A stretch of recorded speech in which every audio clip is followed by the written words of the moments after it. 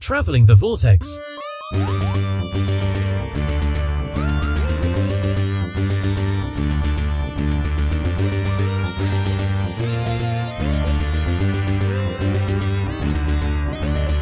We've joined Monsieur Rigaud as he travels the vortex and arrive at episode 565. I'm Keith.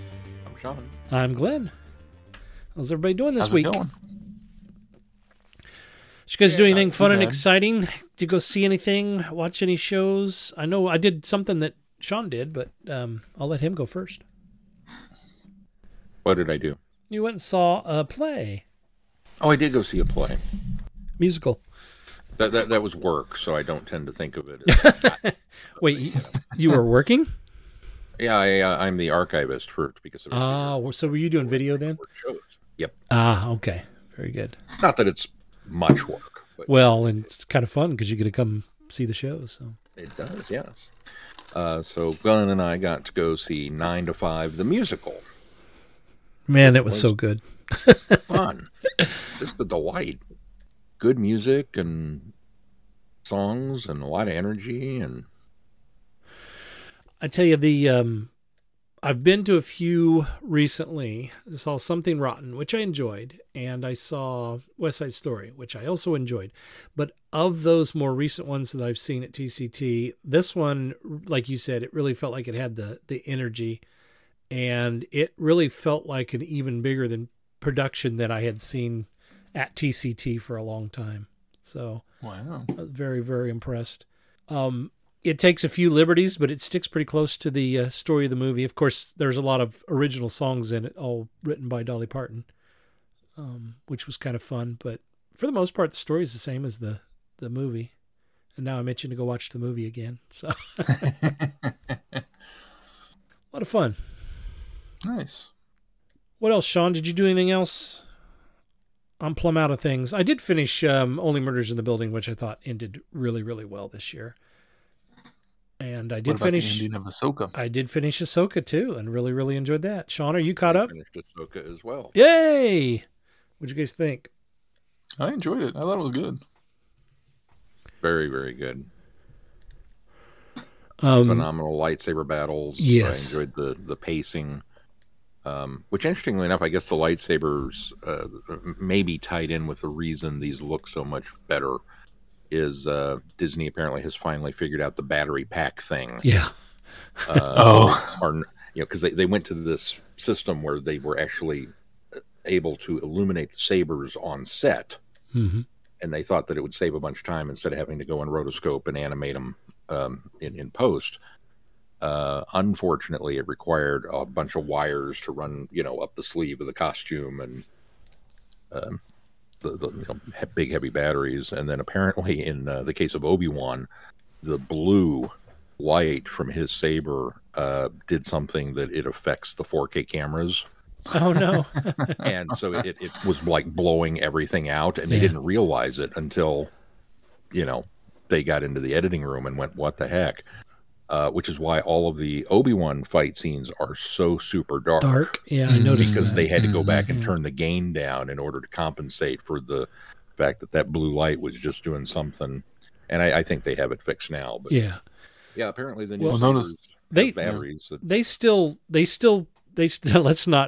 Let's not simplify this too much. They still go in a rotoscope and put the blade in there on those, but now the stunt But now they swords. have lighting effects. yeah on the faces. the stunt Right. swords light up so that the lighting effect bounces back off the actor's face and the environment around them. So, correct. but yes, they certainly have got it minimalized so that they can be completely free of the wiring, like you were talking They about. even figured out the blue. Yeah, They waited till the end, but they figured out the blue. yeah, that's true. And, just super good. Really, really enjoyed it. Really, I'm a little, I don't know if I want to say unsatisfied with the ending. Obviously, it's not an ending. Well, that's just so, it. I yeah. think if that were the end, I would be unsatisfied as well. I like it because it feels like a Star Wars film because it feels like this is the end of the first film. Yeah. And then the next season will be the beginning of the next film. So it just still has that feel. Yeah, I agree. It's very movie vibe. Love the practical effects and creatures and just so much of it that felt like, wow, this is Star Wars. And could I be any more in love with David Tennant than I already am? This is the year of David Tennant for sure. Yeah, it totally really is. I really liked how they, the stormtroopers showed up earlier, and everyone was claiming what they thought the stormtroopers were, and they proved everyone wrong, but still gave them that at the same time. Mm-hmm. I guess I don't know what the story behind that is. Oh, everyone online was saying, "Oh, these are dead troopers. They're zombies." Not yet. And no, and they weren't. And then they became them. Which I thought was a nice little dig of, you're wrong again. Yeah. But here you go. I'll give it to you anyways. No, I actually hadn't heard that. So, because how many times has fandom gone, oh, it's this, and they're always wrong. Mm-hmm.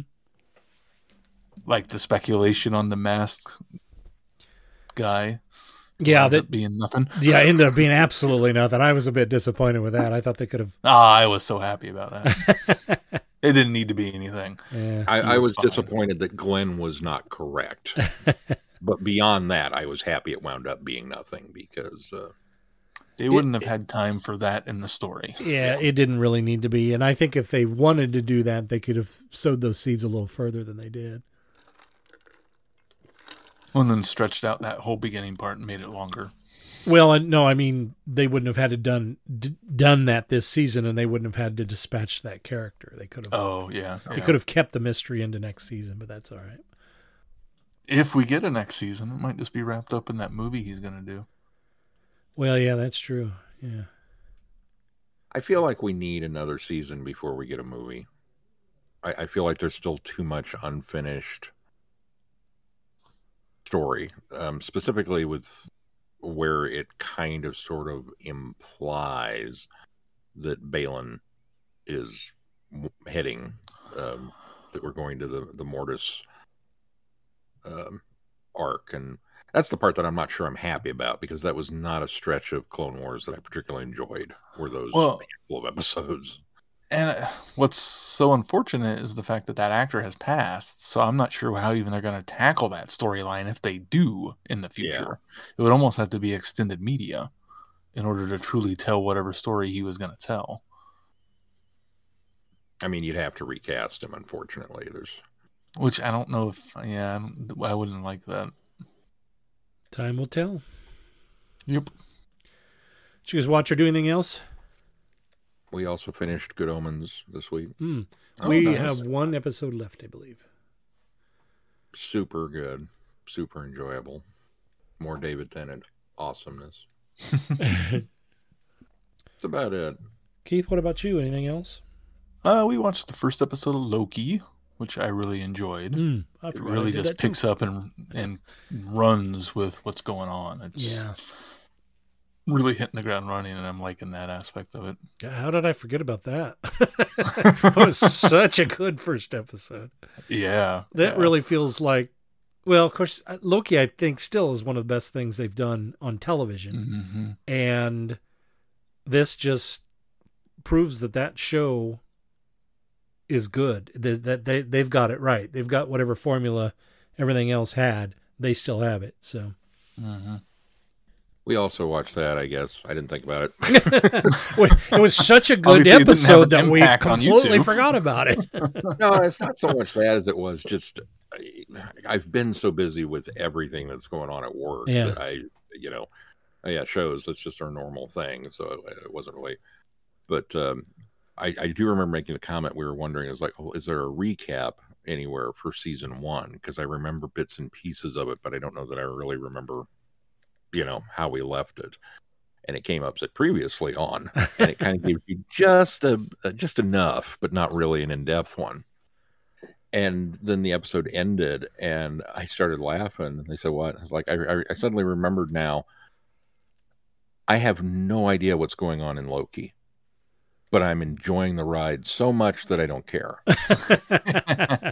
And that was kind of the vibe for me all throughout season 1. So I didn't need a recap because I went into season 2 and went, I have no idea what's going on. Oh, Loki's on my screen? Okay. I'll watch it. Well, if you do want to recap, the Marvel's Legends does a decent job at least recapping the TVA and variants. Yeah. Oh, okay. And maybe we'll look that up before next week. Yeah. So kind of gives you a nice refresher. You've only watched the Loki series one time then, Keith or Sean? Yes. Keith, how many times have you? Oh, same? Only once, yeah. How many times have you watched it? Well, 4. Oh, geez. Yeah. Well, really? I watched it the first time, then we went back and watched it when Holly started watching, and then we went back, and then that was one that Caitlin was at school at the time, so we went back and started watching it again with her.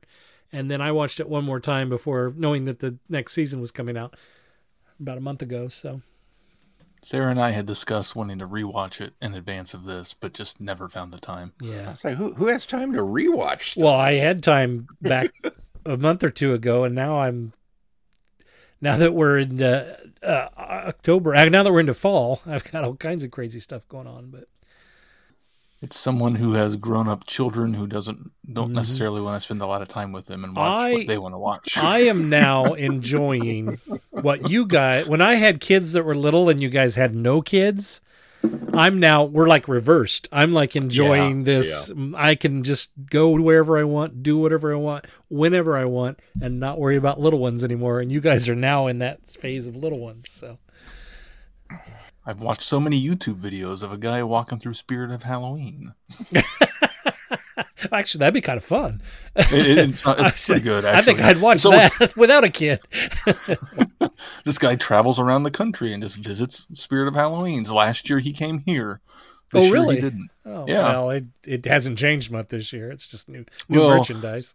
Yeah, that's the thing, is every year they have new animatronics. And so, or predominantly new animatronics. So he goes around and sees how all the stores are set up, and you get to see all the different animatronics and if they work. Yeah. Ours are all still working. I was just in there over the weekend, and they're all still working. So we went in over the weekend too, and Liam was very disappointed that they took down one of them. Oh, which one did they take down? I didn't notice. Inside the mausoleum, there's supposed to be 2. Oh. The Scarecrow and the guy with daggers. You're right. And yep, the dagger guy's gone. Yeah, I remember. Yeah, I didn't even notice that until you just brought it up. But you're right. Oh, he noticed right away because he's been watching all these videos. Yeah. We've gone there 3 times now because he likes it so much. Oh wow. Yeah. I've only been there twice so far this season. Mostly because they keep sending me 20% off coupons. He really wants to buy one of those. And I'm like, they're expensive. Yeah, I'm not going to buy one of those to set it up. Not sure on that. Well, Keith, I did watch Go ahead. a Halloween movie, too. Oh, what'd you watch? I watched Trick or Treat. Oh, how is that? That's on my watch list. I wasn't overly impressed. Oh, no. It's structured really cleverly and really well done in that manner. But... because it's told non-linearly and jumping between stories, but it sticks with the story throughout its completion pretty much for the most part, and then it kind of backs up and goes to a different plot thread of all these things that are happening all at the same time, which that part is done really well. It's just the stories themselves were kind of okay. There's a couple of them that were really cool, and a couple of them were like, this doesn't even make that much sense. Why and how is this even happening? Yeah. Brian Cox is unrecognizable in this movie. Oh, really? We are going on a journey, a very long journey, through the world of the Target novelizations in publication order. Every week, we are looking at a new book, talking about Terrence Dicks, Malcolm Hulke, and all our Doctor Who novelization friends. Whatever you do, keep turning the pages. This is Jason Miller of the Doctor Who Literature Podcast, a member of the Direction Point Podcast Network, and you are listening to Traveling the Vortex, a Direction Point podcast. They all say, who is Doctor Who? This is Tim Trelaw. This is David J. Howe. I'm Peter Purvis. I am Sadie Miller. This is Lauren Cornelius. Larry, it's Fraser. For all things in the Doctor Who collecting world and beyond, the Doctor Who Collectors Podcast. I'm Larry Van Mersbergen, your host, and I've been collecting for 42 years. You're listening to Traveling the Vortex on the Direction Point Podcast Network. Well, the other thing I did was I listened to the Fifth Doctor Adventures in the Nights, which is my something new 2-minute review. So this is a box set of 2 different Fifth Doctor stories that don't connect at all, other than it's the Fifth Doctor, Tegan, and Nyssa all together. The first one, the story itself is really good. It's called The Pursuit of the Night Jar, and it's about the Doctor and Nyssa and Tegan land on this spaceship, and it's on this Mercy mission in the middle of this war, and it's this big future historical event that the Doctor is very familiar with, and then things don't go quite right and go awry, and the Doctor has to take a bigger role in the story than he anticipates, and the reason why is very clever. I don't want to spoil that, but it's really good. Nyssa and Tegan get a lot to do in it and are fantastic, and it really builds up the relationship that I think has kind of been discovered in the audios between the two of them, because they seem to be really, really tight in this story. And then the other story is called... I just blanked on the name of it. It's set in 1982 about a rock band in Poland, and kind of during their kind of political turmoil that was happening at the time. And things kind of get wonky, and the Doctor obviously gets involved because it's political turmoil. But it's an okay story. It's nowhere near as good as the first one. It's also half the length of the first one. The first one's a 4-part, half-hour stories. The second one's only a 2-part, so it feels a little bit more rushed, but at the same time the story doesn't feel like it warrants more than that. So it's a kind of a weird dichotomy of this box set being the first half really fantastic and the second half being just okay. And that's my something new, slightly longer than 2-minute review. 2-minute-ish. 10 seconds over, not bad. I'll have to check it out. Yeah, it's definitely worth listening to.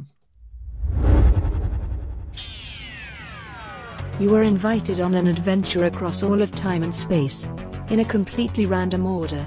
It's the Police Box in the Junkyard podcast. Jump in the TARDIS with your hosts, Eric Gulbranson, Asad Kheshki, and Matthew Kressel. Explore Doctor Who TV stories, audio adventures, and books, both novels and non-fiction. The Police Box in the Junkyard podcast.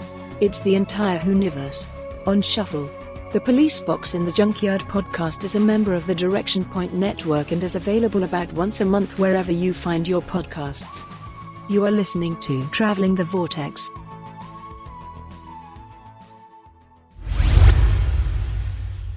Hi, I'm Rupert Booth. I am known as Paul Ferry. And my name is Barry Williams. Together, we host Time Ram. Time Ram's a cruel mistress. It's a random number generator. That also. We roll a number from 1 to 13, and that's our Doctor. Then 1 to 300 for the story, and then we ram them together. Even if it doesn't make sense. Cruel, I tell you. Time Ram, putting the wrong Doctors in the wrong stories, so you don't have to. You're listening to Traveling the Vortex. All right, well, here's the part where we talk about some upcoming conventions. A couple of things we've already talked about. Oktoberfest 2023 Collision is coming up October 21st in Plainfield, Indiana in the U.S., and the big guest there is Sophie Aldred. And if you are able to make it to that, make sure that you say hello to Larry Van Mersbergen. He is the host of the Doctor Who Collectors podcast, and he is also in charge of Direction Point podcast, Doctor Who Podcast Network, which we are a part of. And he is, I think, doing a collectors panel at the show. So be sure to tell him hi if you see him. Also coming up, Saratoga Comic-Con happening in Saratoga Springs, New York on November 18th to the 19th. And that one's featuring Eric Roberts. And then the Wales Comic-Con, which is overseas, is happening in Telford on the same weekend, November 18th to the 19th. That one's got Alex Kingston, Paul McGann, Colin Baker, Sylvester McCoy, Peter Davison, David Bradley, among others. And then finally, of course, Thanksgiving weekend will be Chicago TARDIS in Chicago, Illinois. That's November 24th and 26th. And that one features Lisa Barrowman, Michael Troughton, who's now portraying the Second Doctor in Audios, Colin Baker, Carol Ann Ford, Peter Davison, Fraser Hines, and Sylvester McCoy, among others. Be sure to check that out if you're here in the Chicago area. And as always, if anybody is going to one of these conventions and would like to act as a roving reporter for Traveling the Vortex, let us know. Absolutely.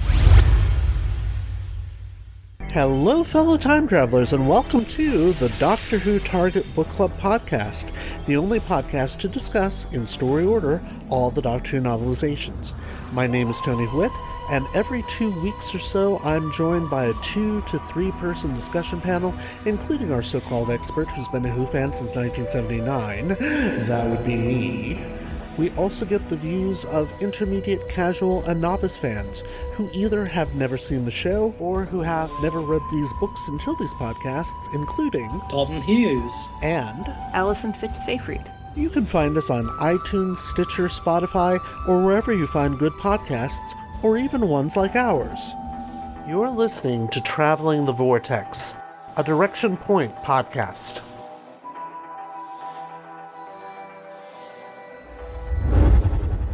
All right, well, let's move on to our reviews.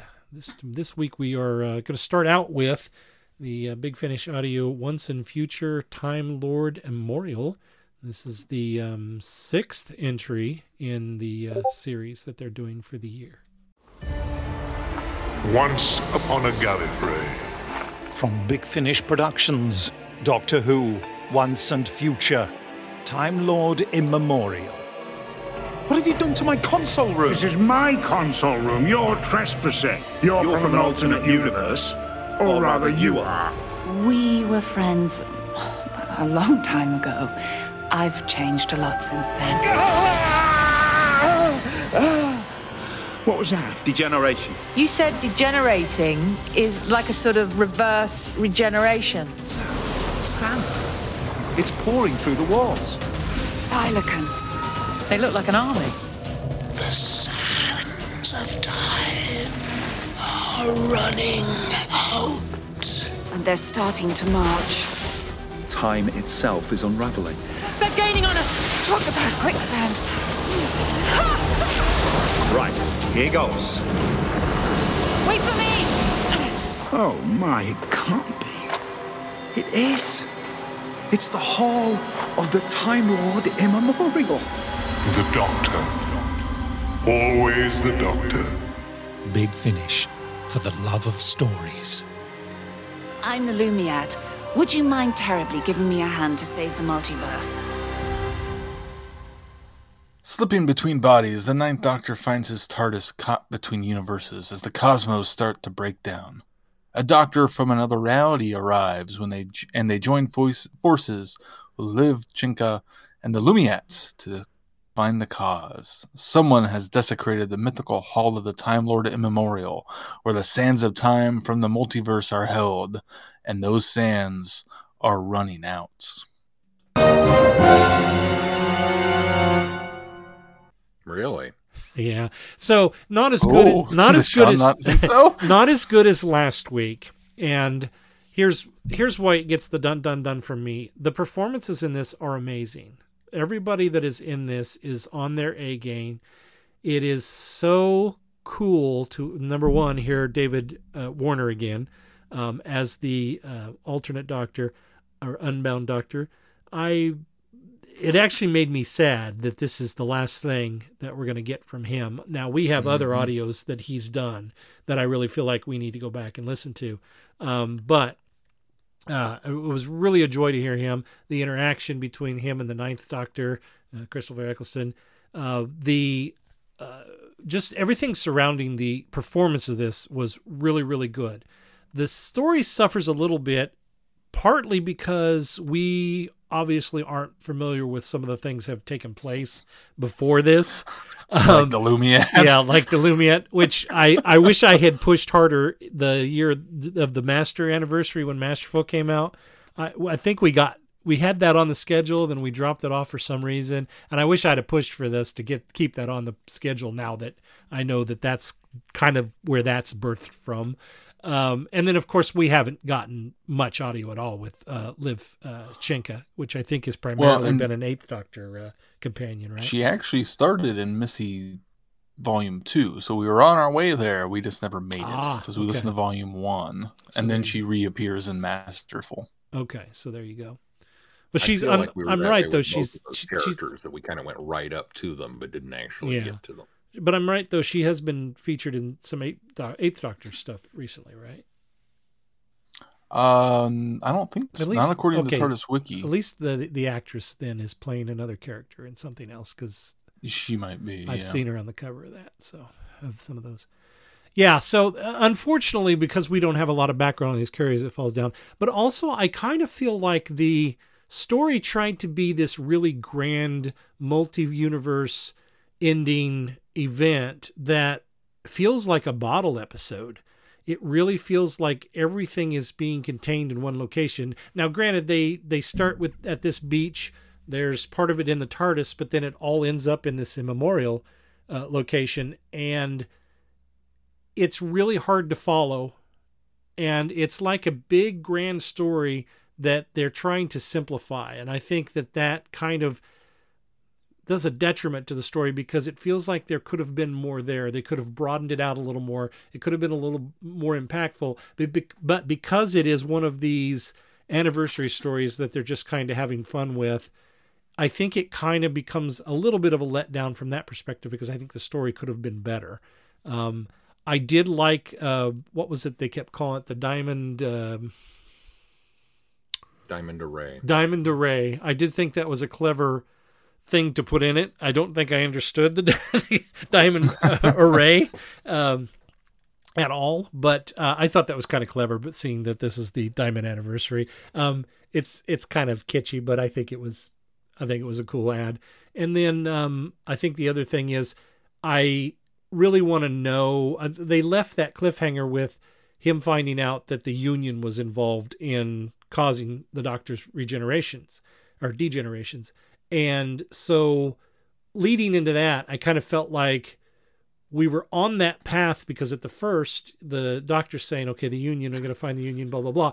And then it's kind of like this diverts us into another direction. We do get a name drop or at least clarification on what the Union is. The Lumiette, I think it's the Lumiette. It says that the Union is not a group, it's a person.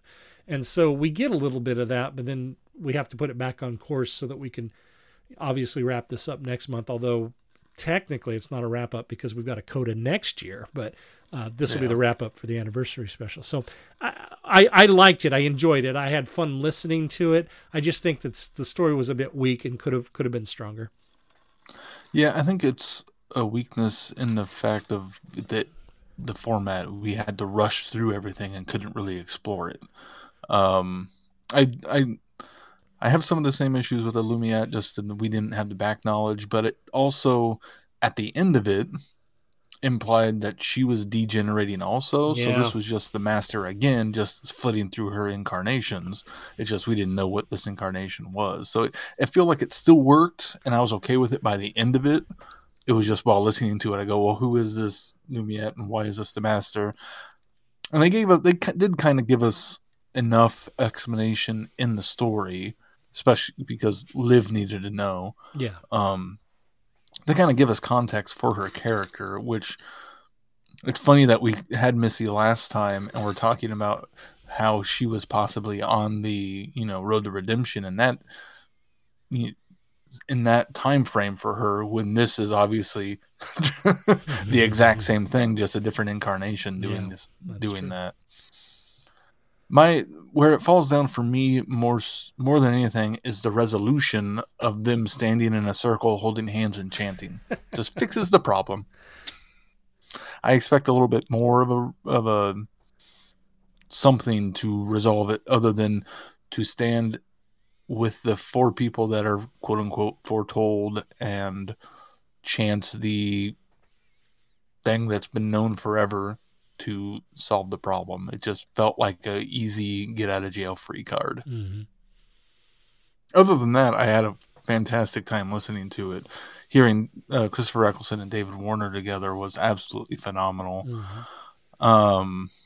And then each of the pairings together was great too. The Ninth Doctor and the Lumiat, David Warner and the Lumiat, Liv with the Ninth Doctor, who obviously knows who she is, so it's later in his timeline than when he left her. Mm-hmm. Which obviously I don't know when that is or how that happens, but it does. And then, you know, even David Warner and Liv, I thought had great chemistry. Mm-hmm. So the writing, I thought, just needed more time to explore the ideas of what's going on in this story. Both of you are absolutely correct in pretty much all of your points. Certainly the highlight of this one is the cast and the performances that come out of them. David Warner, I've always felt is a worldwide treasure. And so getting more of him as the Doctor is, if anybody should have played the Doctor in live action on TV, that's my pick, you know, because he would have been this good. I really enjoyed hearing Eccleston again, and it's much like the kind of the last one. It's made me quite nostalgic for that era of Who. I was so very intrigued by the character of the Illuminat that I that part of the story still worked for me. Although, as you said, Glenn, I feel like, you know, we did ourselves a disservice by not getting to those other stories beforehand. But now I'm really ready to get to those stories. Yep. And honestly, kind of the same with Liv. She was a very engaging companion, and I would like to kind of see, all right, what have you got in store for us in a proper story from your era? Because I'm digging the vibe. So all of that was great. Unfortunately, the plot is, in my mind, very much a letdown. It makes sense in a way that, due to the parallel nature of the Who multiverse, that if the Doctor was struck by a degeneration gun in one, that it would also be affecting him in another. But we never really quite got there. So can I stop you on that one? Because I to that point, I never got the impression that the alternate Doctor was in a degenerative state. Did you, Keith? There was something at the end that made me think that also. But then he went away fine, so I'm not... No.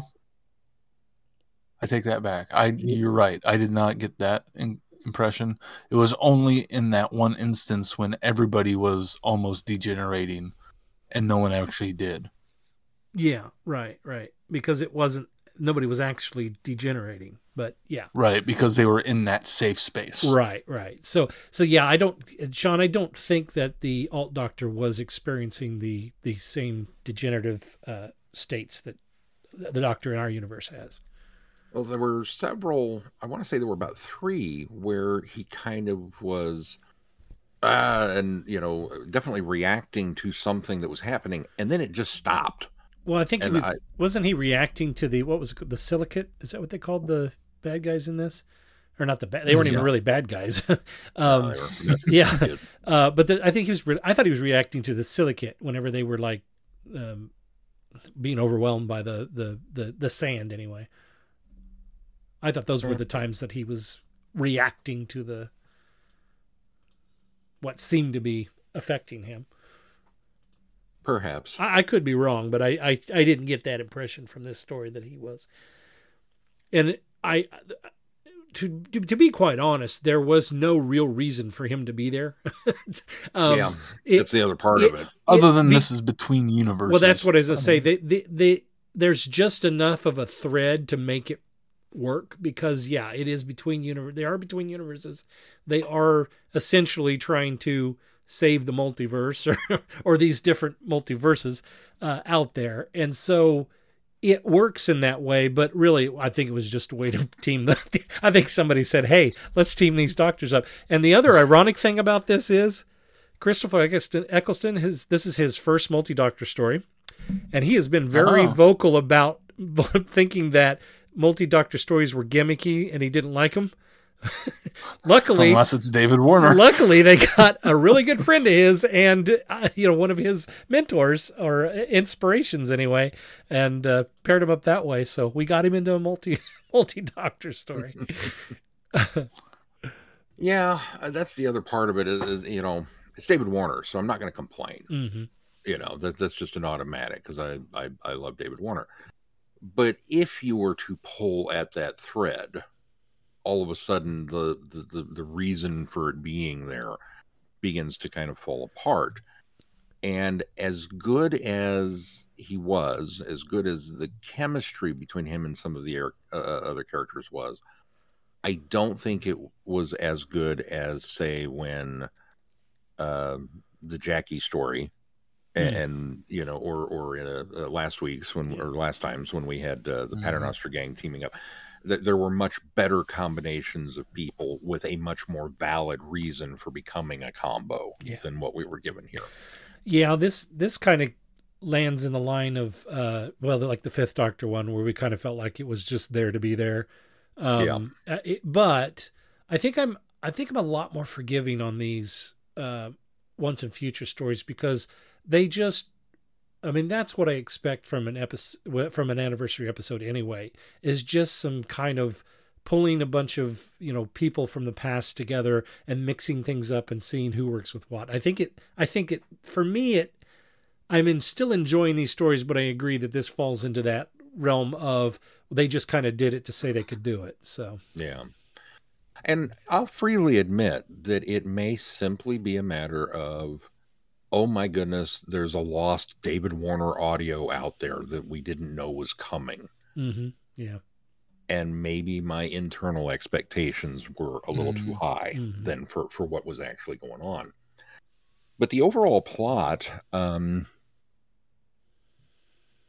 it was a sidestep from, the search for the Union. And it very much felt like it was just thrown in there because we needed to pad out the numbers to get to, the inevitable end point for Once and Future. Although, listening to the bonus features, it does sound like they didn't plan on this story or Christopher Eccleston, and they said, and he was then interested and available, so they said, okay, let's slip something in. Yeah, it very much sounded like that. This is exactly why this particular story happened. In fact, that's probably why Planetoid 50 leads us into that tease of, okay, we're coming to the conclusion with mentioning the Union and then pulling away from it for this one and then bringing us back at the end of this one. So that's probably why it was done that way. And they did make further attempts besides the Union to connect it. The fact that the whatever degeneration weapon supposedly includes these sands of time, right, was a good connecting thread. Although it felt like a repetitive connecting thread, since I thought something else, was part of this degeneration weapon. Did they cover that previously? They did. It was in the. Well, let's see. The Fifth Doctor was looking for the weapon, or looking for an element of the weapon, but I don't think he found it. But then it was the Sixth Doctor. The Sixth Doctor, when the one with Harry, and Harry is there first to buy the whatever that device was before the Doctor got there. But didn't that wind up being a misdirection, that it wasn't actually part of it? It was just something else that can do it. Yeah, you're right. It was. So I guess this thing. Yeah, at least explains what it is, or what's included in it. Yeah. Well, we'll have to see where they go from here, because I mean, I think one of the things that Sean expressed, and I kind of have that sentiment as well. As we're calling this Once and Future, and really all we've done is string together a bunch of different fun stories. I think if the ends justify the means, meaning this last story ends up being really, really good, and sort of ties everything back together in a neat little way, I think I'll be a lot more pleased with it. But I certainly haven't hated the ride, so I don't want to give the impression that I hated it.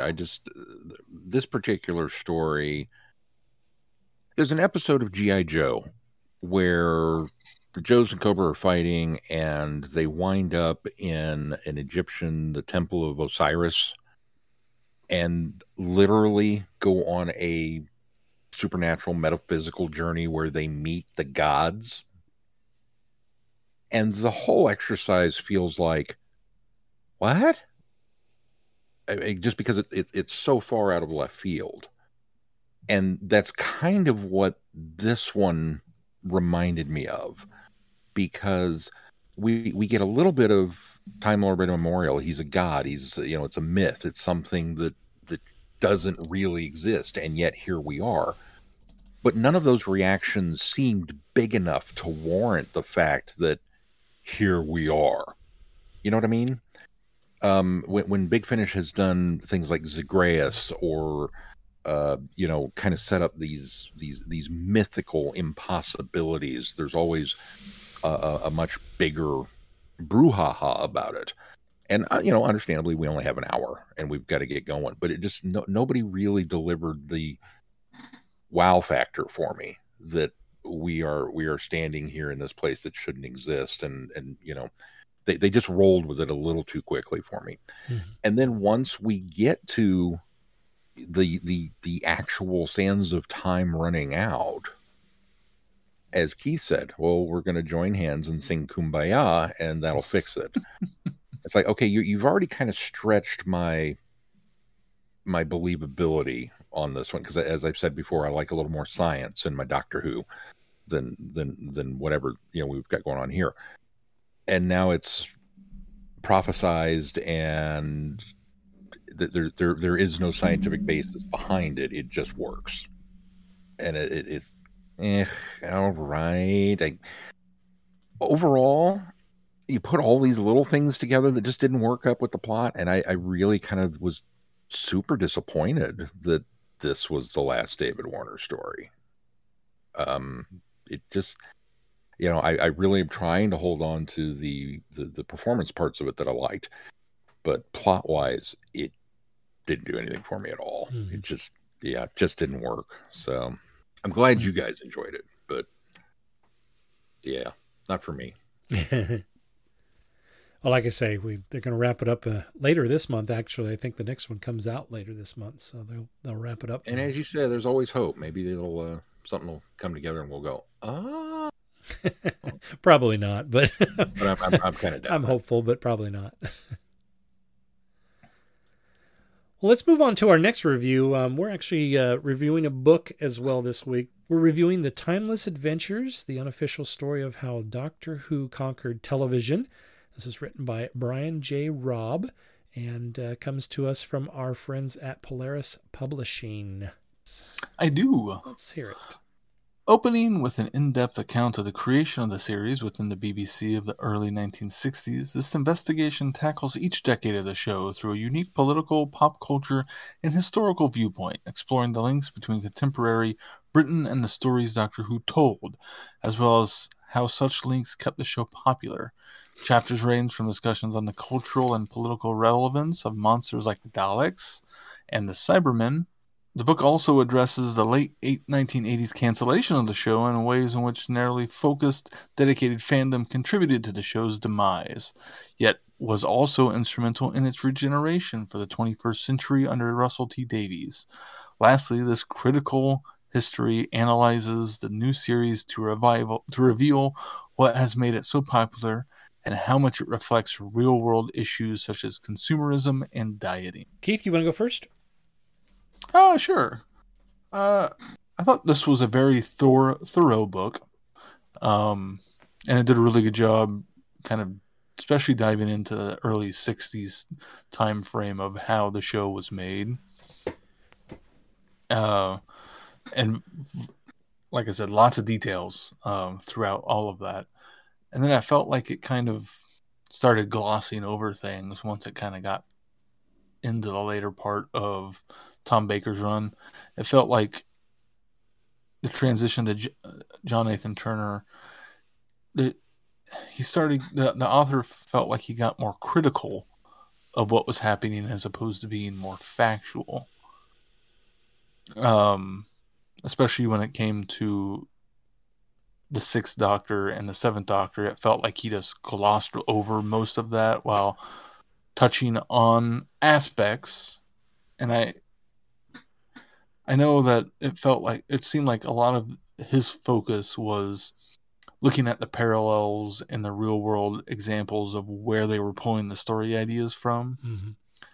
And the fact that that time frame in the 80s didn't do that as often, but it felt like he still didn't quite dedicate the same amount of time exploring other aspects of the show. I think you're absolutely right. I think that's where that falls down, is he does throughout the early part of the book and the later part of the book, especially in the New Who era, he does seem to make parallels between political and social and things that are, happening in the real world and how they're being reflected on television in these stories. But you're right, he really kind of has this hole in the middle where he almost doesn't feel like it seems like he doesn't have much to write about other than just kind of factual information, and he makes the comment that during the JNT he goes years, to great lengths to point that out. Well, the JNT years stepped away from that political commentary. They stepped away from that social commentary. And so I think that that's where the middle feels kind of empty, because it feels like he's talking about one thing here, and then in the middle he just feels like he doesn't have a lot to say. So he glosses over, he makes digs at JNT and then glosses over everything else before getting into New Who. So I would agree that was kind of one of the things that I was a little disappointed with. It almost felt like the middle section was ghostwritten, because the beginning is so in depth and really pretty fascinating. It's a dry read, I thought. Mm-hmm. But there was a lot of background stuff in the beginning chapters, stories that I didn't know. Yeah.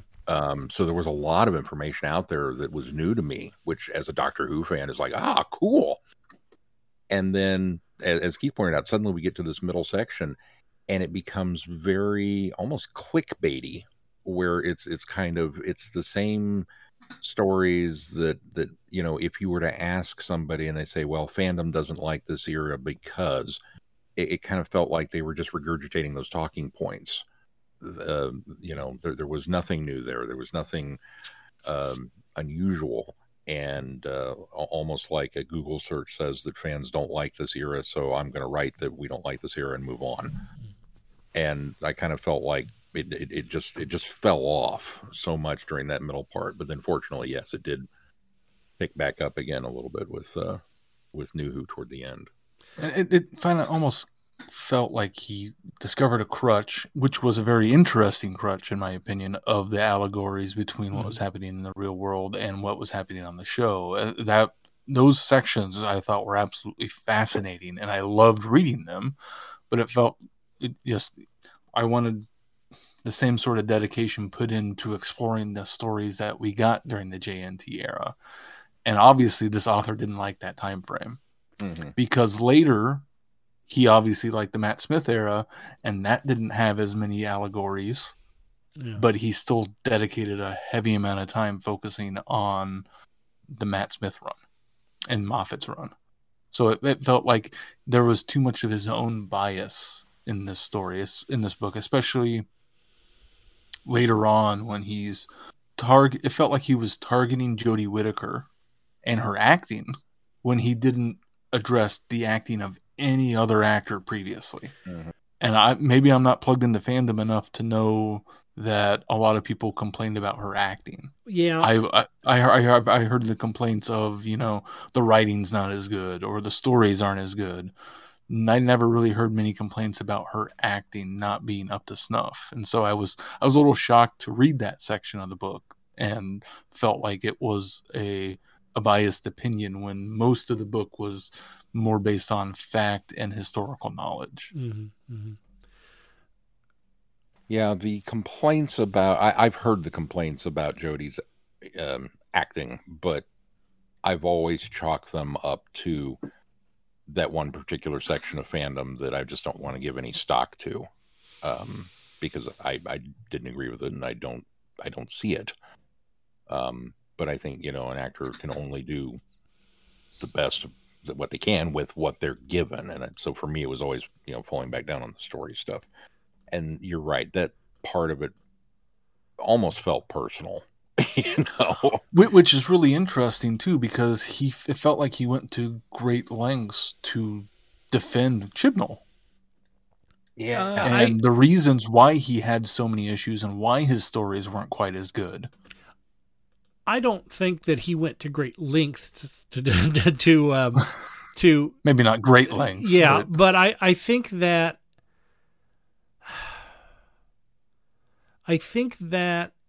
he does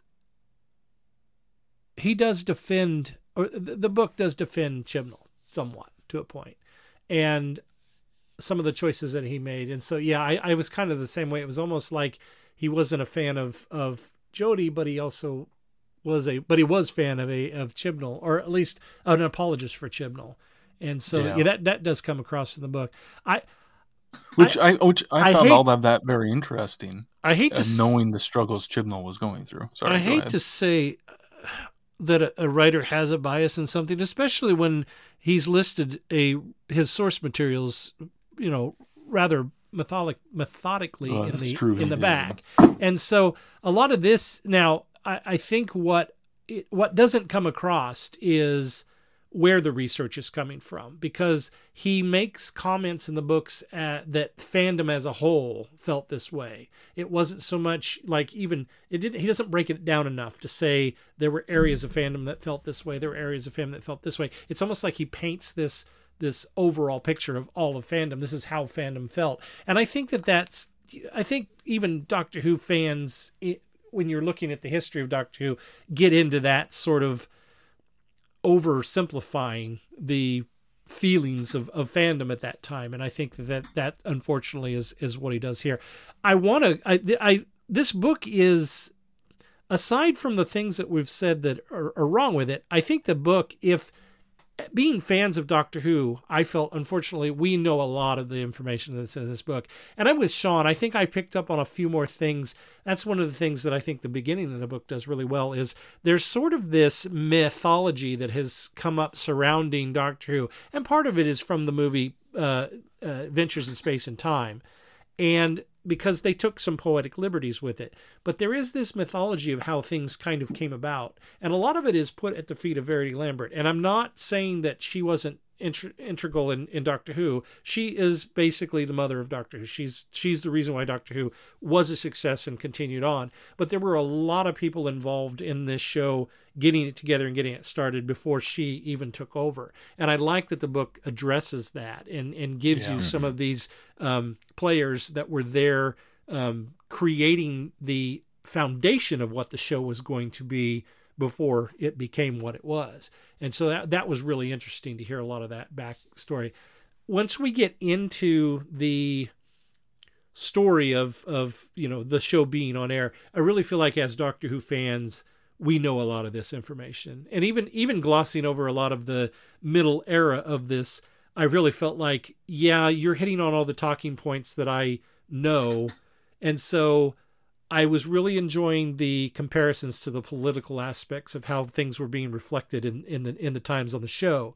And that was really cool. And so, yeah, it kind of feels empty in the middle. But he does explain that because there is a step away from that, as you said, Keith, he's using a crutch, and albeit a good crutch, he's using a crutch. And so when you get to a point where you don't have the analogy that he's used to in writing this, it's just not there. So I guess I can forgive a little bit for that glossing over, although that's an era that I, grew up watching Doctor Who and really am more interested and fascinated in. But I feel like there could have been lots of stories to mine in that area, because that while he glossed, there was a lot of interesting stuff there that he talked about. The idea that, the general populace started turning away from the show because of the correlation, potentially because of the correlation of the backstory, continuity heavy things that were happening in the show at the time, is absolutely fascinating. I didn't know any of that, and seeing the numbers, the fact that he provided viewing figures for each episode whenever he talked about them, I didn't really pay attention to the viewing figures with Whitaker's run, but seeing those numbers, I can't deny that. And being able to go back and see what those numbers were in the 80s and see them go downhill and posit the idea that, well, this could potentially be why, I thought is a valid and interesting exploration. I just wanted some additional exploration of the stories that actually happened too. I think also even though it gets, and I think what adds to the dryness is all of the numbers when we're talking about viewing figures. Every time a viewing figure came up, I kept thinking, oh, here's another one. So it feels like it's very heavy throughout the book. However, I completely agree that he does a good job of illustrating the ups and downs of the show by using those viewing figures, because he's absolutely right. It's when he's making comparisons about the dips in the show and how, it's not being as successful and the masses are turning away, as you said, kind of in that mid run. And by showing those viewing figures, it's almost kind of supports what he's talking about in those areas as well. So I did appreciate all those viewing numbers being in there, because it does work that way. I think the other thing that I thought was interesting is he does focus a little bit more on the Hinchcliffe era, on the Gothic thrills, as the title of that chapter is. I think he does do a good job of kind of focusing on what was happening there. Also because he's able to kind of gleam onto some of the things, the social commentary that's happening in the show as well. But I think when we get into the new era, I think maybe because the social commentary is more obvious to me, this is why I may feel this way. But there's sometimes life influences art, and sometimes art is coincidentally connected to something that's going on. And there are a lot of times in this book where I kind of felt like, was the intent of the creators of that episode or the writer of that episode, were they being influenced by political and social events? There's some that are very obvious, but there's some that he was making connections to that I kind of felt like, that might have just been coincidental. And I wish I could remember a specific example, but there were times, especially in the New Who era, where I think he was trying too hard to connect the social and political atmosphere or climate to the episodes that were being presented to us. Weren't there even some instances in the book where he said, well, the author didn't say that there was this connection, or that it wasn't inspired by this, but... Right, exactly. And so he felt like he was drawing too heavy on trying to continue to make those connections, where I kind of felt like, okay, yeah, I see what you're saying here. That does look that way, but I don't know that it was intentional, So that was one of the things that I took away from it. I was like, I'm not sure that's... It was almost as if a grad student was working on their final thesis and had a fantastic hook at the beginning that then they couldn't quite find enough corroborating stuff to continue on throughout it, and just kind of winged it. I mean... I don't want to take anything away from it, because, as I said, there's a lot of information in this book. I think, and these stories before, but there was a veritable fountain of stuff that, okay, that's, just there were a bunch of little nuggets throughout the thing that, made it worth reading. And it just, at times, it was a bit of a chore to unearth those nuggets in the mountain of other stuff. To be quite honest with you, as a fan and knowing a lot of this stuff, I don't know that I got as much out of it as if I were to give this book to a casual fan or somebody, a newcomer. I think that there is a wealth of knowledge here. I think even though there's a lot of feels like there's a lot of personal input from the author on this, I really think there is a wealth of knowledge here for somebody new to the show, or just even a casual fan that doesn't know the history, like more, like us more diehard types that have just heard these stories years and years and years. So I think the book is good in that aspect because I think it really captures, I think it is a snapshot of the last 60 years and how it came from one point to the latest, to the 60th anniversary. I think he does a good job of overall giving you a picture of how Doctor Who started and survived on television and then didn't survive so much, but then, was able to regain that momentum. So I think the book does a good job in that. And I would recommend it to somebody that's new and doesn't have all this foreknowledge of in the background. The other thing I took away from me, it was kind of nice reading this in the 60th anniversary year because it was kind of a step, even though I knew a lot of this stuff, it was kind of a step back through the years. I kind of felt like a nostalgic romp through history. And so from that point of view, I enjoyed that much of it as well. Well, let's be fair to the book too, because I think we aren't the target audience for the book. Right. It is the casual fan. Right. So the fact that we have so much knowledge about the show already is going to be to the book's detriment because we will be kind of just skimming those sections because we know it so well. Right. And we're going to pick it apart because unfortunately, when you have a thirst for more information that you don't know and you don't feel like you get it, then you're more apt to kind of put something down and it's not necessarily the fault of the author. It's more of the fault of the reader because we're wanting to get more out of it than maybe is being presented. Oh, absolutely. Yeah. And speaking to that nostalgia part of it, that was one of the things I really enjoyed about it was the stepping through of the eras of, and this story is going on and talking about each one kind of a little bit and me going, oh yeah, that was a great story. That makes me want to go rewatch that. And then going on to the next thing of, oh yeah, that was great. I want to rewatch that now. And, building up my rewatch list because of stepping through this book and the history of the show. Mm-hmm. Well, and as you pointed out with, the kind of wide swath paintbrush of fandom, we're just as guilty of that. I mean, we've gone back and reviewed things and said, well, fandom seems to think that Talons of Wen-Chiang is just an absolute masterpiece. Well, I'm sure not all fandom thinks that way. Like we certainly don't. Right. So, we're guilty of it as well. Yeah. Well, and that's, I think that there were some of those instances within the book too, that it wasn't phrased as much of fandom or fandom thinks this story is phenomenal. It just stated this phenomenal story. Well, I didn't think it was phenomenal. It was okay. Not great. And so that's where some of those biases I felt came in. Sure. Yeah. Going back to Hinchcliffe real quick, I think another reason why he spent so much time focusing on that was all the Mary Whitehouse stuff. Yeah. Yeah. That's true. It did give a reason to connect it to what was socially happening at that time. Yeah, that's true.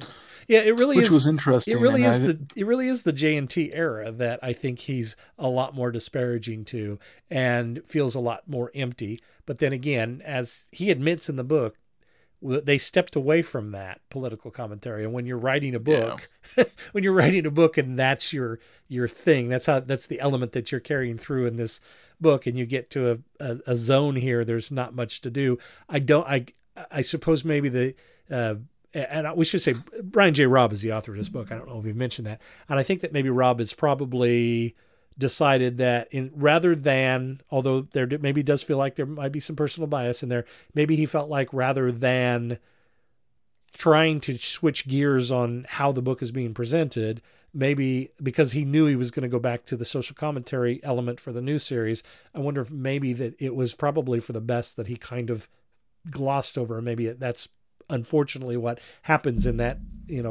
section of the book, because there's not a lot of to talk about what, comparing it to what was happening in society. So. What's also interesting is that he kind of skips and jumps around some of RTD's era too. It didn't feel like he really talked too much in detail about David Tennant's time on the show. Like he talked about like the cultural and how it's reached, new popular highs, but it didn't feel like there was as much exploration of the stories of that era too, which I would think there would be more.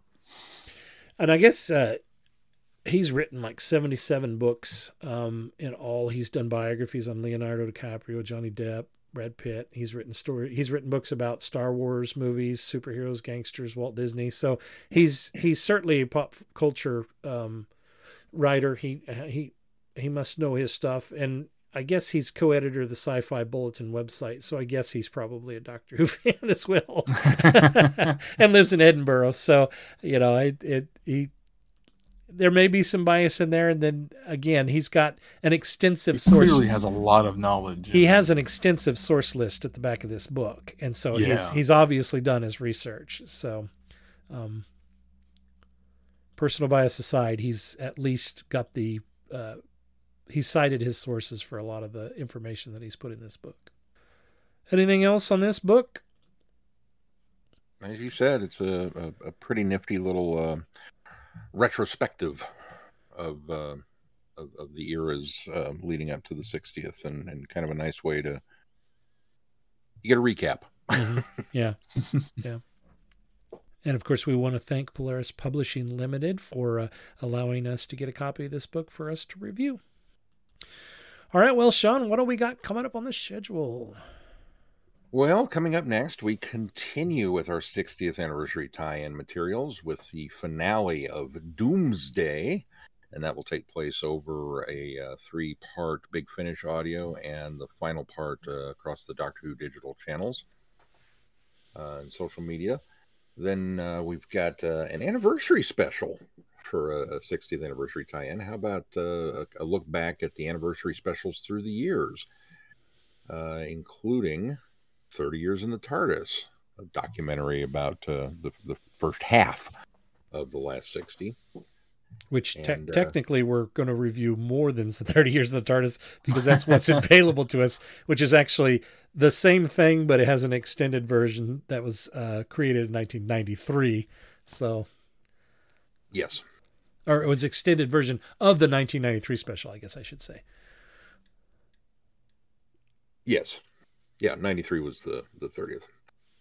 And then Doctor Who Redacted has returned for a second season, and we will be covering that as well. And then if all goes well, we will be delving in with another Fun and Games episode with a look at the new Cubicle 7 role-playing game, Doctors and Daleks. I am so excited to get into that. We are very grateful to our new friends at Cubicle 7 for assisting us with that one. Absolutely. Mm-hmm. All right, you can find us on our website, travelingthevortex.com. If you get any value out of this podcast, why not consider putting some value back into it? You can do that by becoming a patron and click on that Patreon link and support us there. When you become a patron of the podcast, you unlock more audios and specials from us. And if you could just give at least $1 a month, that would help us keep the lights on here at Traveling the Vortex. Also, please consider giving us a 5-star review wherever you subscribe to the podcast. And be sure to check us out on the various social medias. We're on Facebook. We're on Twitter, or X, formerly known as Twitter. We're on Instagram, and we're on TikTok. Anything else we need to touch on before we close this one? If not, until next time, I'm Glenn. I'm Sean. I'm Keith. Cheers. Good night, everybody. Be seeing you. Thanks for listening. You have been listening to Traveling the Vortex. Doctor Who and all of its associated programs are owned and trademarked by the BBC. No infringement is intended or implied. Direction point! Direction point! A Doctor Who podcast network.